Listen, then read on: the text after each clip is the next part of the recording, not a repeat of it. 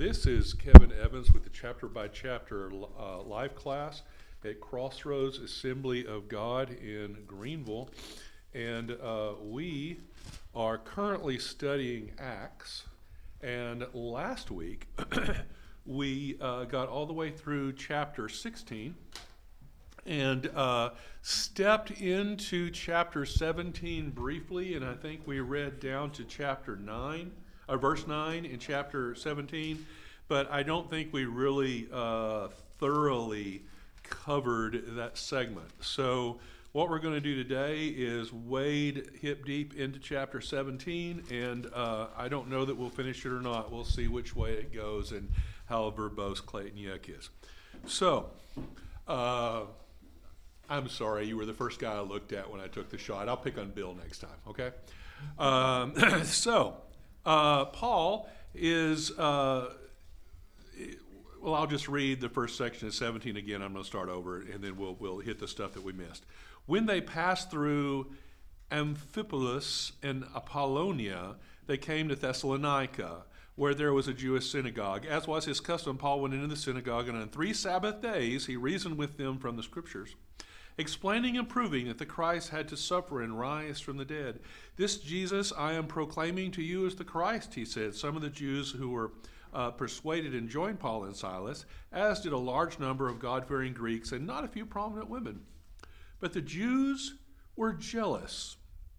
So they rounded up some bad characters, is my translation in the NIV.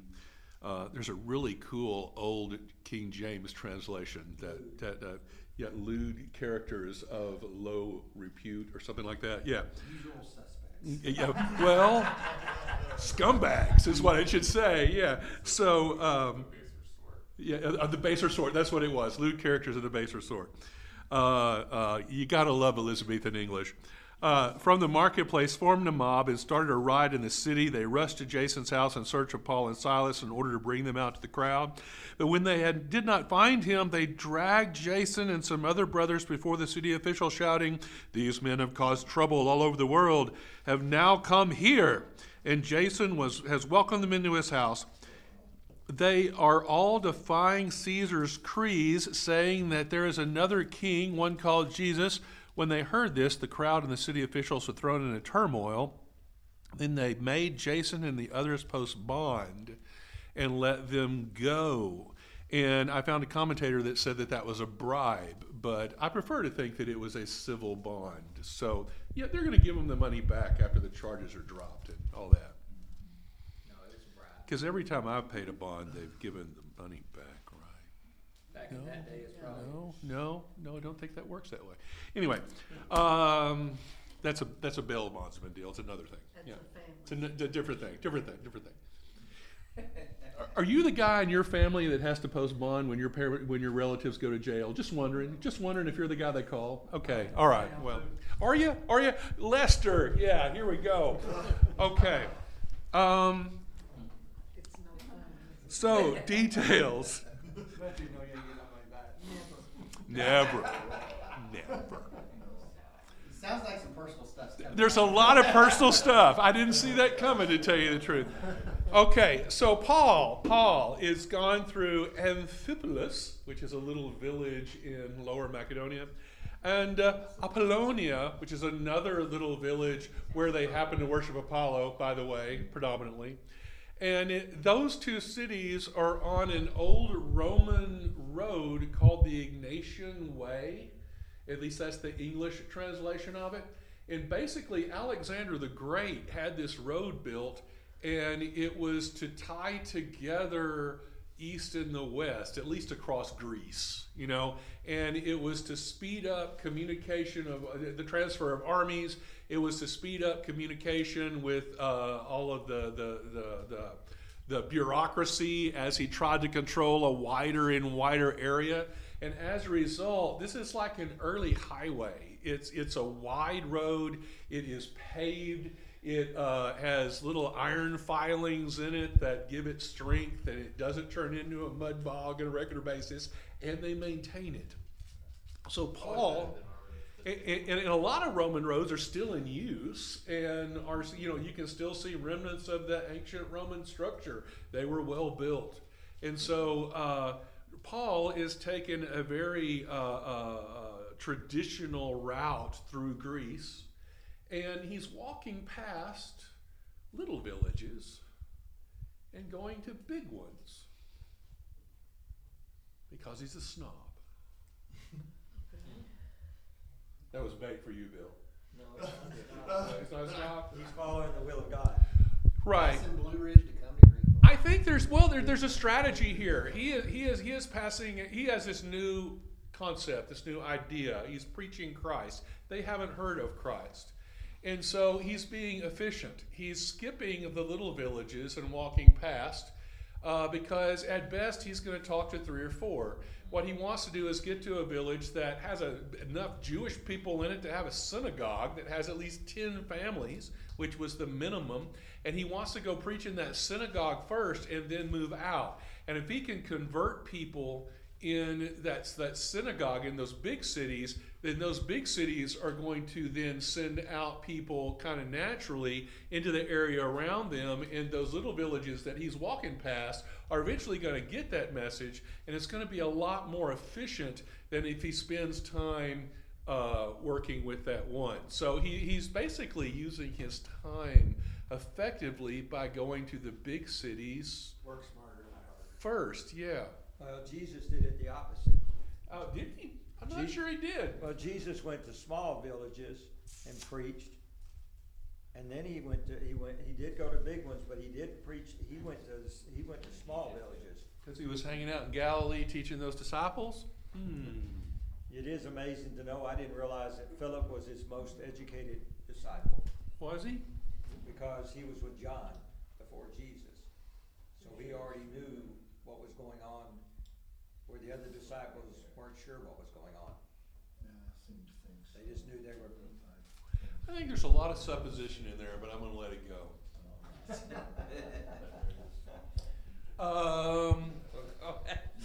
At least I tell people what I'm guessing.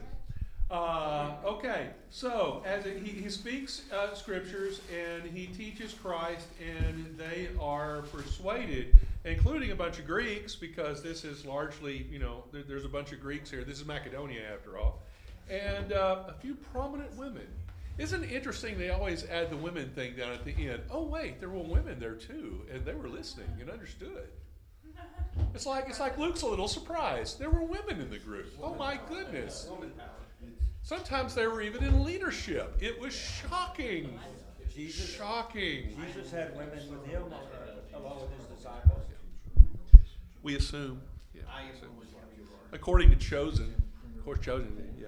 Well, we know Mary was with him. But the Jews were jealous. Okay, he said he was there for 3 Sabbath days, which by my reckoning, at the very minimum, is 2 weeks. 2, because Sabbath week. Okay, Yeah, okay. So, however, and most commentators will say 2 or 3 weeks, one of those. But when you look in Thessalonians, because Paul wrote 2 letters to this congregation later after it was established, he refers to funds being given to them by the church in Philippi. They were supported by another church, and I don't think that level of infrastructure would have been there in 2 weeks. And I suspect, so he's only mentioning Sabbath days. He's not saying how long he was there. And he may have just mentioned 3 specific Sabbath days where important things happened. Luke only is reporting on the big things. And so I'm guessing, I personally think that you could say that he was there a bit longer, particularly when he's talking about a large number of people being converted.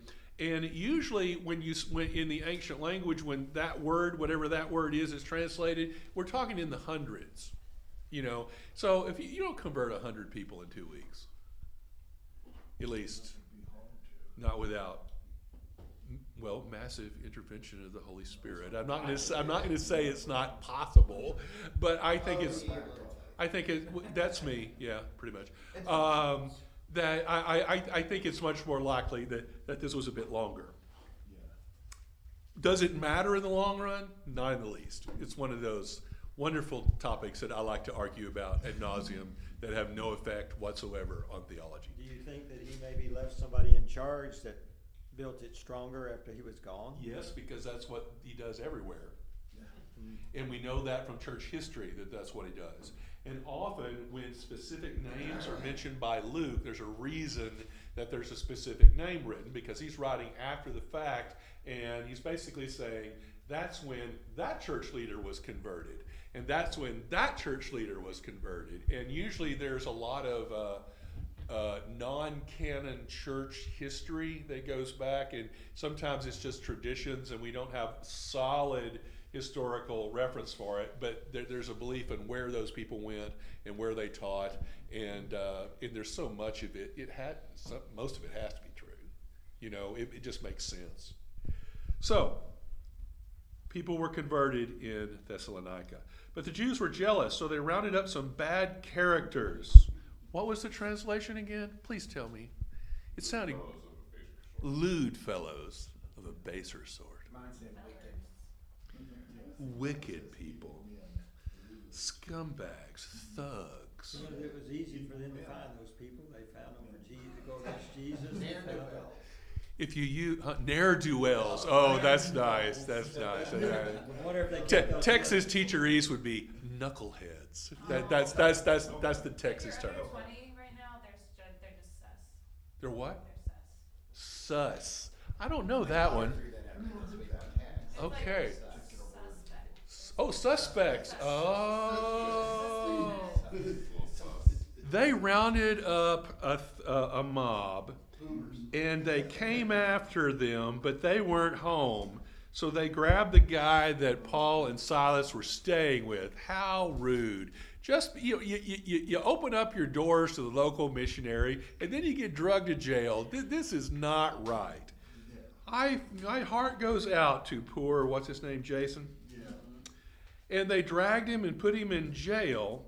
And we talked about last week how Thessalonica was under the control of the Romans, but the local Jewish, I guess, local Thessalonian officials had a certain amount of control to keep the population under control. But it was all about order with them. See, like what I said before, the Romans didn't want any fuss. They wanted you to pay your taxes on time, and they didn't want anybody challenging Roman authority, and they wanted the peace of Rome, which is what they like to call it, meaning we have you so crushed down and terrified that you don't do nothing. Yes. So the Thessalonians' job was to maintain that Pax Romana. And having a riot, dragging some preacher out, was going to get the Romans' attention. Oh my goodness, will you people be quiet, is what they're thinking. Hush, just slit his throat in the dark. We don't want this to get out in the street. That's their concern, right? Yeah, that's all. Yeah, that was their concern. So they arrest Jason, and they arrest the Christians. They arrest the victims, because there's a big mob, and it would be even more of a fuss if they tried to arrest the mob. So they just take the other side in order to shut it down, and they do. And it works. They removed the cause of the problem. It's kind of like that. I feel sad to say that as a teacher, in controlling a classroom and in breaking up little fusses in hallways, I have often done much the same thing. Yeah. I grab the kid that's being picked on and I remove him from the hallway. I don't deal with the three thugs that are pushing him around like I should, but I needed. Huh? Scared of the thugs? I've been punched once. Anyway, no, I'm not, but that's the quickest way to solve the issue. Or you could You do know, like- and it protects the kid. So And it gives them the reputation of being the bad boy, so it's probably good, right, for them. Like getting. it's not good for me. No. Oh, for the kid, you mean? Yeah, maybe so. I don't know. Okay, Bill. It's kind of like when I was in elementary school with Mr. Boone. we had bullies that picked on us after school and on the way to school and took our lunch and our money and lunch money and our lunches. And his deal, the way he settled it was, he said, just toughen up, kid. That was the way that's the way that Mr. Boone handled it. He said, toughen up, kid. I'm sorry, Bill. Somebody stole your lunch money on the way home from school. No, they That didn't. is so funny. They'd wait in the morning and they'd steal our lunches and our lunch money. Then on the way home, they would, if we didn't give it to them, they'd beat us up on the way home in the afternoon. How does that affect you today? Tell us about it, Bill. How do you feel? But anyway, that's the way his rules were. Just toughen up, kid. Just let them beat you up and toughen you up. That's it. That was You get out of school early, you hide along the way home, you get a rock, and you hit them in the back of the head with a rock before they see you coming. And then it's all even when you have the fight. No, because I already got in trouble with that because he was chasing me down an alley and was about to catch me, and I picked up a piece of stick or something and I threw it over my shoulder and it hit him in the head, and who do you think got in trouble? Yeah. Okay, I have to admit, to be fair, I was bigger than most kids I knew, so, there was probably a difference. But anyway. Okay, moving on. That's kind of the way Paul's doing it here. He said, toughen it up. Yeah. Bill, I teach a trauma class every second Wednesday. Yeah, you should check out his class. It's nice. I go. I don't have no trauma. But you should go. You should go. We figured it out. I don't have any trauma at all. I am the most normal person in that room. No, he's not. Including Yek, by the way. Then you and I Okay, same okay. branch I think there. it's normal to have trauma. So we were studying scripture, right? I lost my track, and so they let Jason out with bond, and so the authorities move in. So verse 10. This is where we left off last week. As soon as it was night, the brothers sent Paul and Silas away to Berea. So they snuck them out of town in order to get the heat off their back, which makes a certain amount of sense. They had to do that a lot with Paul, like let him down. Paul has snuck out of town on more than one occasion. Yeah. I would expect he'd be good at it after a while, and kind of know. He went out in a basket in one, and he snuck out in the dark, and yeah. On arriving there, they went to the Jewish synagogue in Berea. And Berea is like 30 miles down the same Roman road from Thessalonica. Now, the Bereans were of a more noble character than the Thessalonians, for they received the message with great eagerness and examined the scriptures every day to see what Paul said was true. Many of the Jews believed, as did also a number of prominent Greek women and many Greek men. Oh, they mentioned the women before the men that time too. Interesting, which tells me that there's more of them. When the Jews in Thessalonica learned that Paul was preaching the word of God to Berea, they went there too, agitating the crowds and stirring them up. Oh, those troublemakers and ne'er-do-wells. In every church you have them. The brothers immediately sent Paul to the coast. They said, oh no, the bad guys are here. We're shipping you out of town again, before he could even get going. But Silas and Timothy stayed in Berea, and the men who escorted Paul brought him to Athens, and then left with instructions for Paul and Silas to join them as soon as possible. Okay, I have a question. I've got lots of questions in this passage. Yes? Okay, why was it just Paul stirred up the people, and Silas and them were there preaching the same thing that Paul was preaching, but nobody's getting upset at them? They Well, just weren't very good. My guess is that because Paul's name is always mentioned first when Luke refers to them, Which means he's in Paul charge. is the one in charge, and Paul is the face man. He is the one doing all the preaching. Silas is the guy with the offering plate. He's the guy that's The checking. associate pastor. He's the he's the background guy. Secretary. He's the teacher that's following up on everything, and so Paul is doing the big stuff, and Silas is handling details.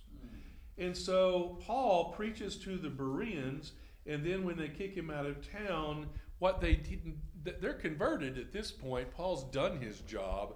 All we need to do is organize this church and figure out who the new leadership is, and so on and so forth. And that's a Silas and Timothy thing. He's got to do the paperwork. Does that make sense? Yeah. You know, and so I think because it was so rushed, they stay. Because I think it's weird that they ship him probably out on a ship all the way to Athens. This is a pretty big drive, a trip. And once he gets there, the first thing Paul wants to do is, you better send Silas along with me. You know, he should be done over there by now, right? You know, I think shouldn't they know to follow him anyway? I mean, I don't know why he suddenly needs them to take off so quickly. So there was a reason they had to stay there, and I assume it's infrastructure. Okay, the Bereans. So he's been preaching to Thessalonica, and it's made all of the traditional Jewish leaders angry because it's a challenge to their authority. And they recruited a mob to run him out of town. He gets to Berea, and they say, that's really interesting. You refer to something in the Old Testament? I've read that in the Old Testament. Wait, are you quoting that right? And they go and they look it all up. They don't get angry. They have a visiting teacher, and they check his facts. Which is what we're supposed to do. No, we're supposed to watch YouTube and believe everything on it. Only when it's Skip Herzog. I like him. Anyway,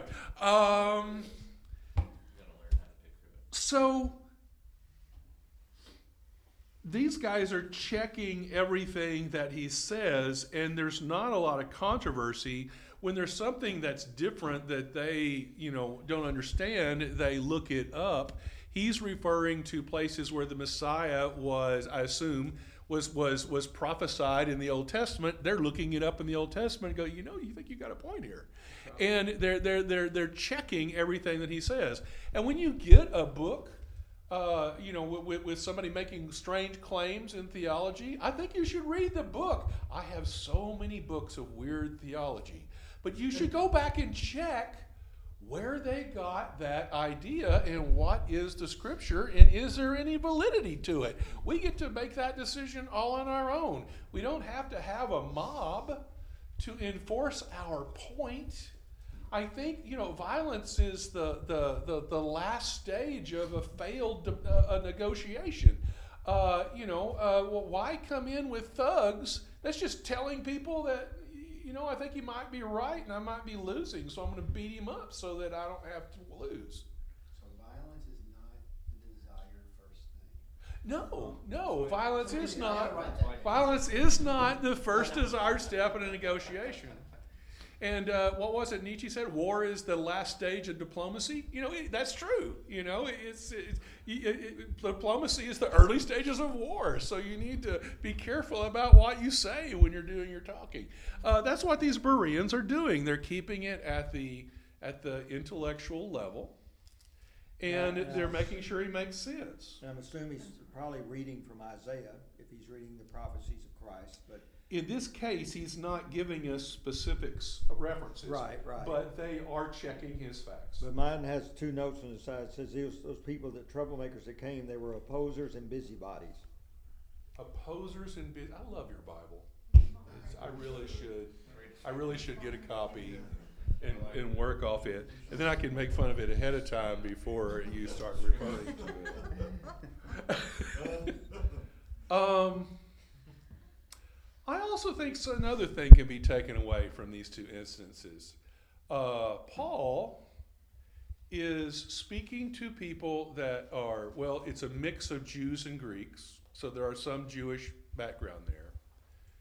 And he is taking an intellectual, thoughtful, debate-driven, for the lack of a better term, argument.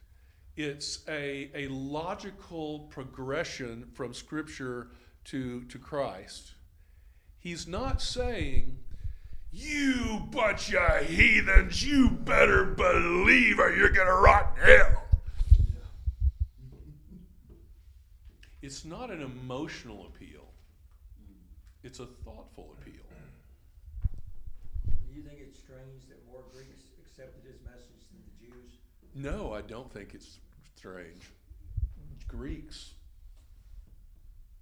were trained to an intellectual response. Greeks revered logic.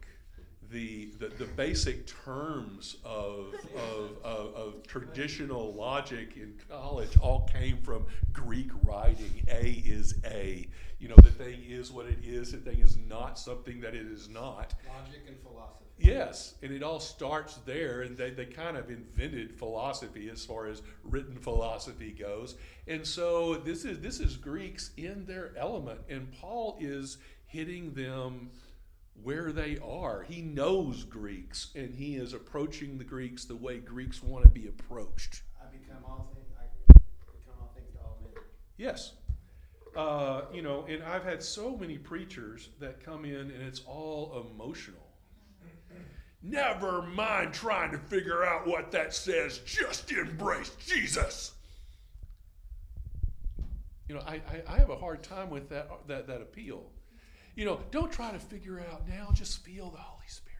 But if you make a decision based on emotion, you will leave that decision when another emotion comes up. If you let your emotions rule, you'll be ruled by your emotions. But the Holy Spirit is what drives all of that, and so you have to embrace the Holy Spirit first and figure it out later. Speak in tongues now. Figure it out later. One of the points of our fundamental truths is Him was God. God has not asked us to give up And free you have will. to say like atmosphere and realms and a lot of buzzwords. Oh, you did? Yeah. Buzzwords are important? Okay.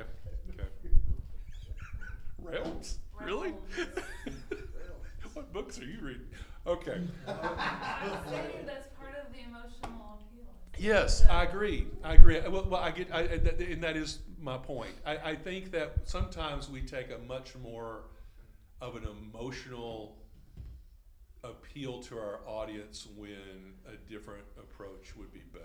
Yes. I've been a pastor and a preacher. You get them to cry, you got them. I mean, there's truth to it. Okay, yeah. Same in counseling. My job to get you, when you come to my counseling office, my job to get you to cry. Won't make me cry. Yeah, people say that, and it's a check now. But no, I mean, it's not that emotion is completely taken out of it, because we are creatures. You of would need a emotion. rock to make me cry. I'm sorry. I've been easy on you, You sir. couldn't touch me. I've cried twice in my life. Oh my goodness. Okay. I cried twice this morning. I'm easy. But I mean, but part of our fundamental truth is about coming to Christ in faith. But God does not ask us to give up our reason, because reason, I mean, we are creatures of reason and logic. Yes, we are. At least Half I our- am. Wanna half our be. brain is logic, Think I half am. our brain is emotion. Hope I am. If you're only logic, you become dry and almost legalistic. If Yeah, you only so? rely on emotion, you go back and forth. But just Having a balance. yeah, you have a balance of logic and emotion. And if you don't, then you're spot. Yeah, but Well, yeah. God created us I like Spock. as both. Like, Yeah, but he's only reason logic. and- But I mean, I've seen a lot of people who only go by emotion in their spiritual walk, but then when the bad time if crisis hits or a bad storm hits their life, well, if you're ruled by your emotions so easily, those emotions are going to lead you away from Christ. Yes. That's why we have to be careful about just the emotional appeals. Mm-hmm. Those who live by emotions die by emotions. So are we not supposed to have emotions? No, it's a balance. No, you need both. You need both. Well, Paul is looking at his audience, and he is structuring his appeal to meet his audience. And this particular audience is going to respond to a logical study of Scripture more than others. Deep talk. Yes. So he becomes logic when he's up there. When he's talking to an audience that is receptive to that. And I think it's interesting that the Assembly of God refers to the minister's program as the Berean program because of the reference to them back checking all the references as you went. So, I thought, you know. Rabbit. I thought it was so they know that there's troublemakers in churches.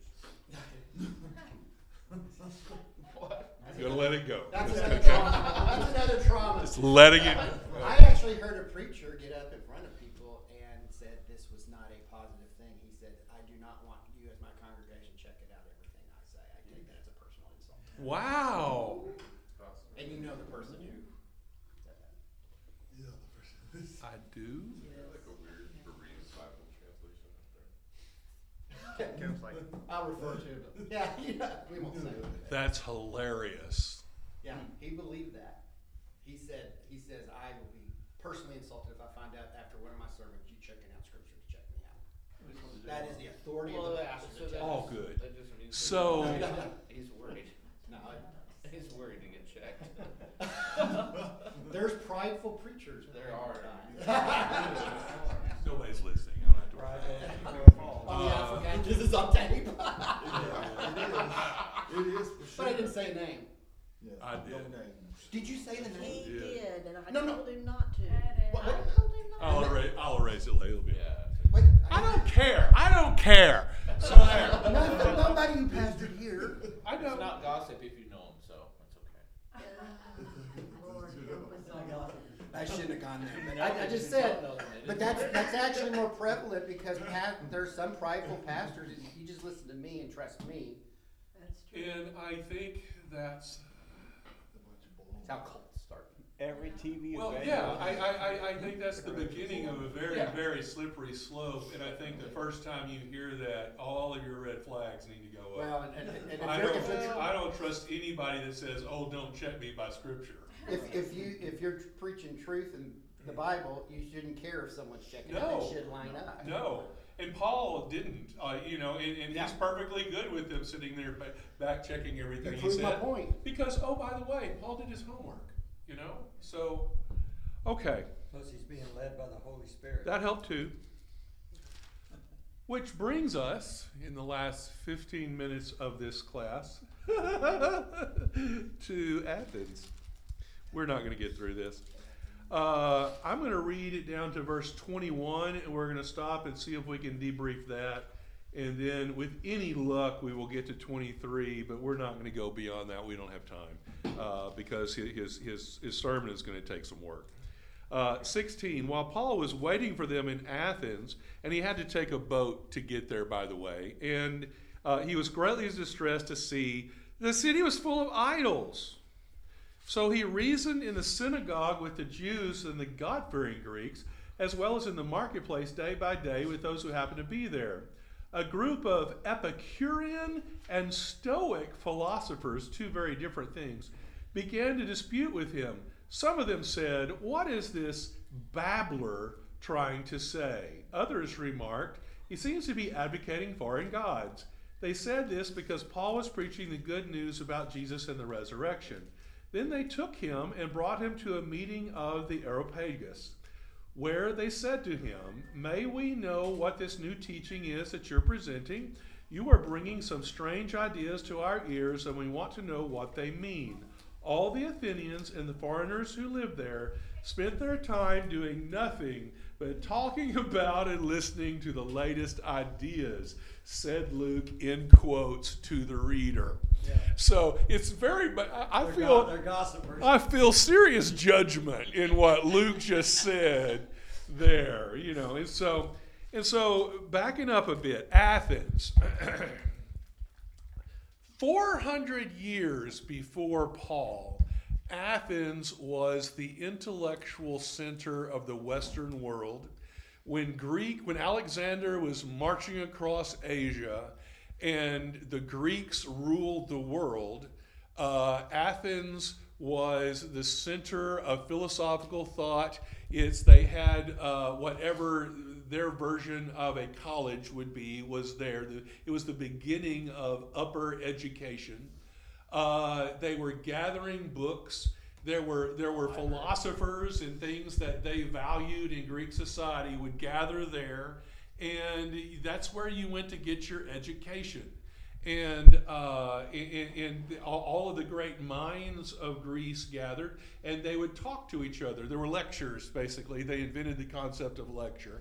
And so some teacher would stand up in one end and everybody would listen to him. And then another teacher would stand up and everybody would listen to him. And then we'd start writing things down. And it was the beginning of intellectualism. And the Greeks respected that and they supported it. And Athens became a major city, and it had basically school after school after school. All of the big minds in Athens ended up having their own little group of followers who would support him, and they set up these little schools that all worked together.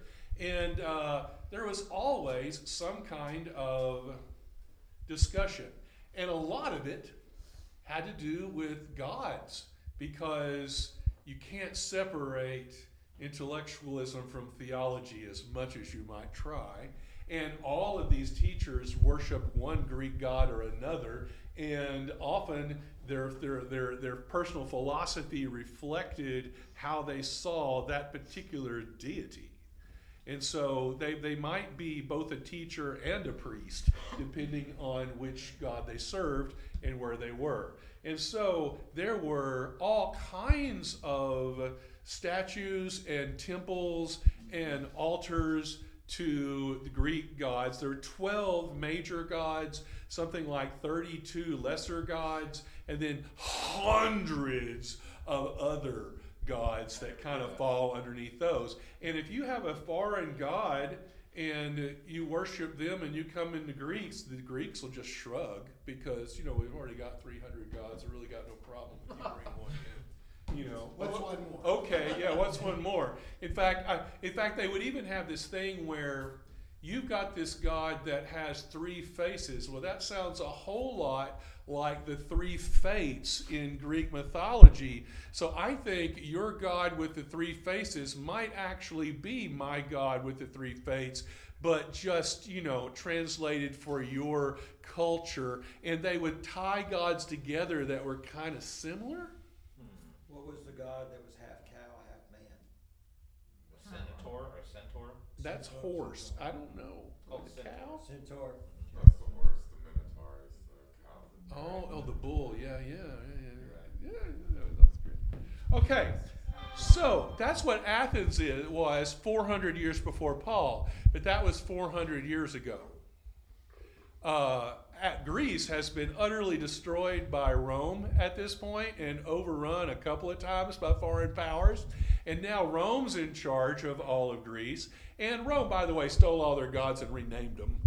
So we've got basically a copied set of the Greek gods that we're now worshiping in Rome. They copied a lot of the Greek culture. They did. The Greek culture was powerful, and a lot of it still translated. A lot of the Western world came out of Greek culture. Democracy is a Greek concept. The language that was mostly used was Greek. Yes. Was it money as well? I'm not sure. Because they used what was it, like sticks with notches at one point or something like that, starting out as like a currency or something. Maybe. Keep track? I don't know where the beginnings of money are, but I wouldn't have any problem with that. Anyway. The Persians used money, though, and the Persians were before the Greeks. Yeah. So Athens has fallen. It doesn't have the political power it used to.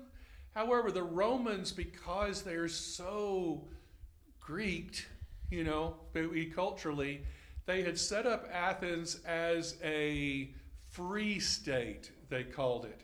So they're still under Roman thrall. They're still a Roman governor, but they weren't taxing Athens like they taxed Jerusalem. They weren't taxing Athens like everybody else.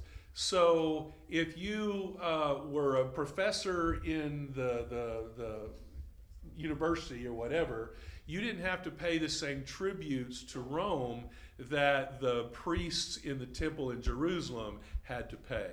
And I'm not entirely sure of the details, but if you were a businessman in Athens, I assume you wouldn't have to pay the same rate. And as a result, your prices would probably be cheaper, and it would be something like a duty-free port. Does that make sense? And so commerce was probably beefed up in Athens because it was a free state. Does that make sense? So it kind of turned into this intellectual center. They still had their college. They still had a little bit of moral control because of these gods that they had, because they were kind of God headquarters central for Rome, or sort of. And they also had decent commerce, but they didn't have any political power, and they didn't have any military power. And remember, it's 400 years ago is when they were at their height. The difference of 400 years is us to the pilgrims. Think about how long that is. You know, that it has been 4 centuries since Athens has seen its old glory. So it's kind of just another big town in Rome. Make sense? Okay. And I just lost half my class and I was just lecturing on Athens. Paul walks in, and instead of saying, oh wow, look at these beautiful big buildings, he's looking at all the statues. There's a lot of statues. There was one traveler said it's easier to find a god in Athens than a man. Because he walked through and it was semi-deserted, and there's 4 statues in every corner, you know, and there's all this elaborate sculpture, and they're all to different Greek and Roman gods and foreign gods and whatever. And so Paul walks through, and he's not looking at the facade of the city, he's looking at its depravity, he's looking at the paganness of it, and he is just kind of overwhelmed by how godless it is. But at the same time, they're seekers. They're all religious. They're all following gods, but the wrong ones. It's like they're hunting for God, but they're lost and they haven't found him. And wasn't it looking at that in anger, how dare the city be? Right. It's compassion. Yes. And so I'm running out of time, so I'm going to make this one point. 600 years before Paul, way back at the beginnings of Athens, there was a plague. They're in like Babylonian? 600 years before Paul. I don't know what year that is. I wrote it down at what I figured out. So there was a plague, and I didn't write down the guy's name, but there was a Greek that lived there who was trying to defeat the plague, and so he takes a huge flock of sheep to offer a sacrifice to the gods of Greece so that they could lift this plague off the people. And so, but he doesn't know which god he has to appease. He doesn't know where the plague is coming from. So here's his plan. He takes all his shepherds and they run the sheep randomly through the city. And anywhere a sheep gets tired of walking and lays down, they take that sheep and look at the nearest temple, and they sacrifice that sheep to a temple, to that god. And then they go down the road, and if sheep lays down over there, we sacrifice him to that god. And so all the gods of Athens got sacrifices. And then there was these sheep who just wandered down an alley where there wasn't anything, and they laid down. Well, that's rather confusing, because who do you sacrifice the sheep to? Obviously, there's a god down that alley that wants sacrifice, so they sacrifice that animal, and they sacrifice it to the unknown god, the god that I don't know. So they're just randomly There's some guy here, there's a god here, don't know which one you are. all based on Maybe you're from, I don't know, some other city, and we don't got you. I don't want to offend you, weird God that I've never heard of before, but here's your sacrifice. And they would put a marker there saying, unknown God. And then they came back later, and they built those monuments up. And usually there were altars. They weren't whole temples, they were just altars. And so all throughout Athens, during Paul's day, there were a bunch of these still around, because they were all built at the same time, and they were built during that plague. But there were dozens of unknown god altars. Did the plague stop? I don't know. But they were 200 years old then. And so, the story was old then.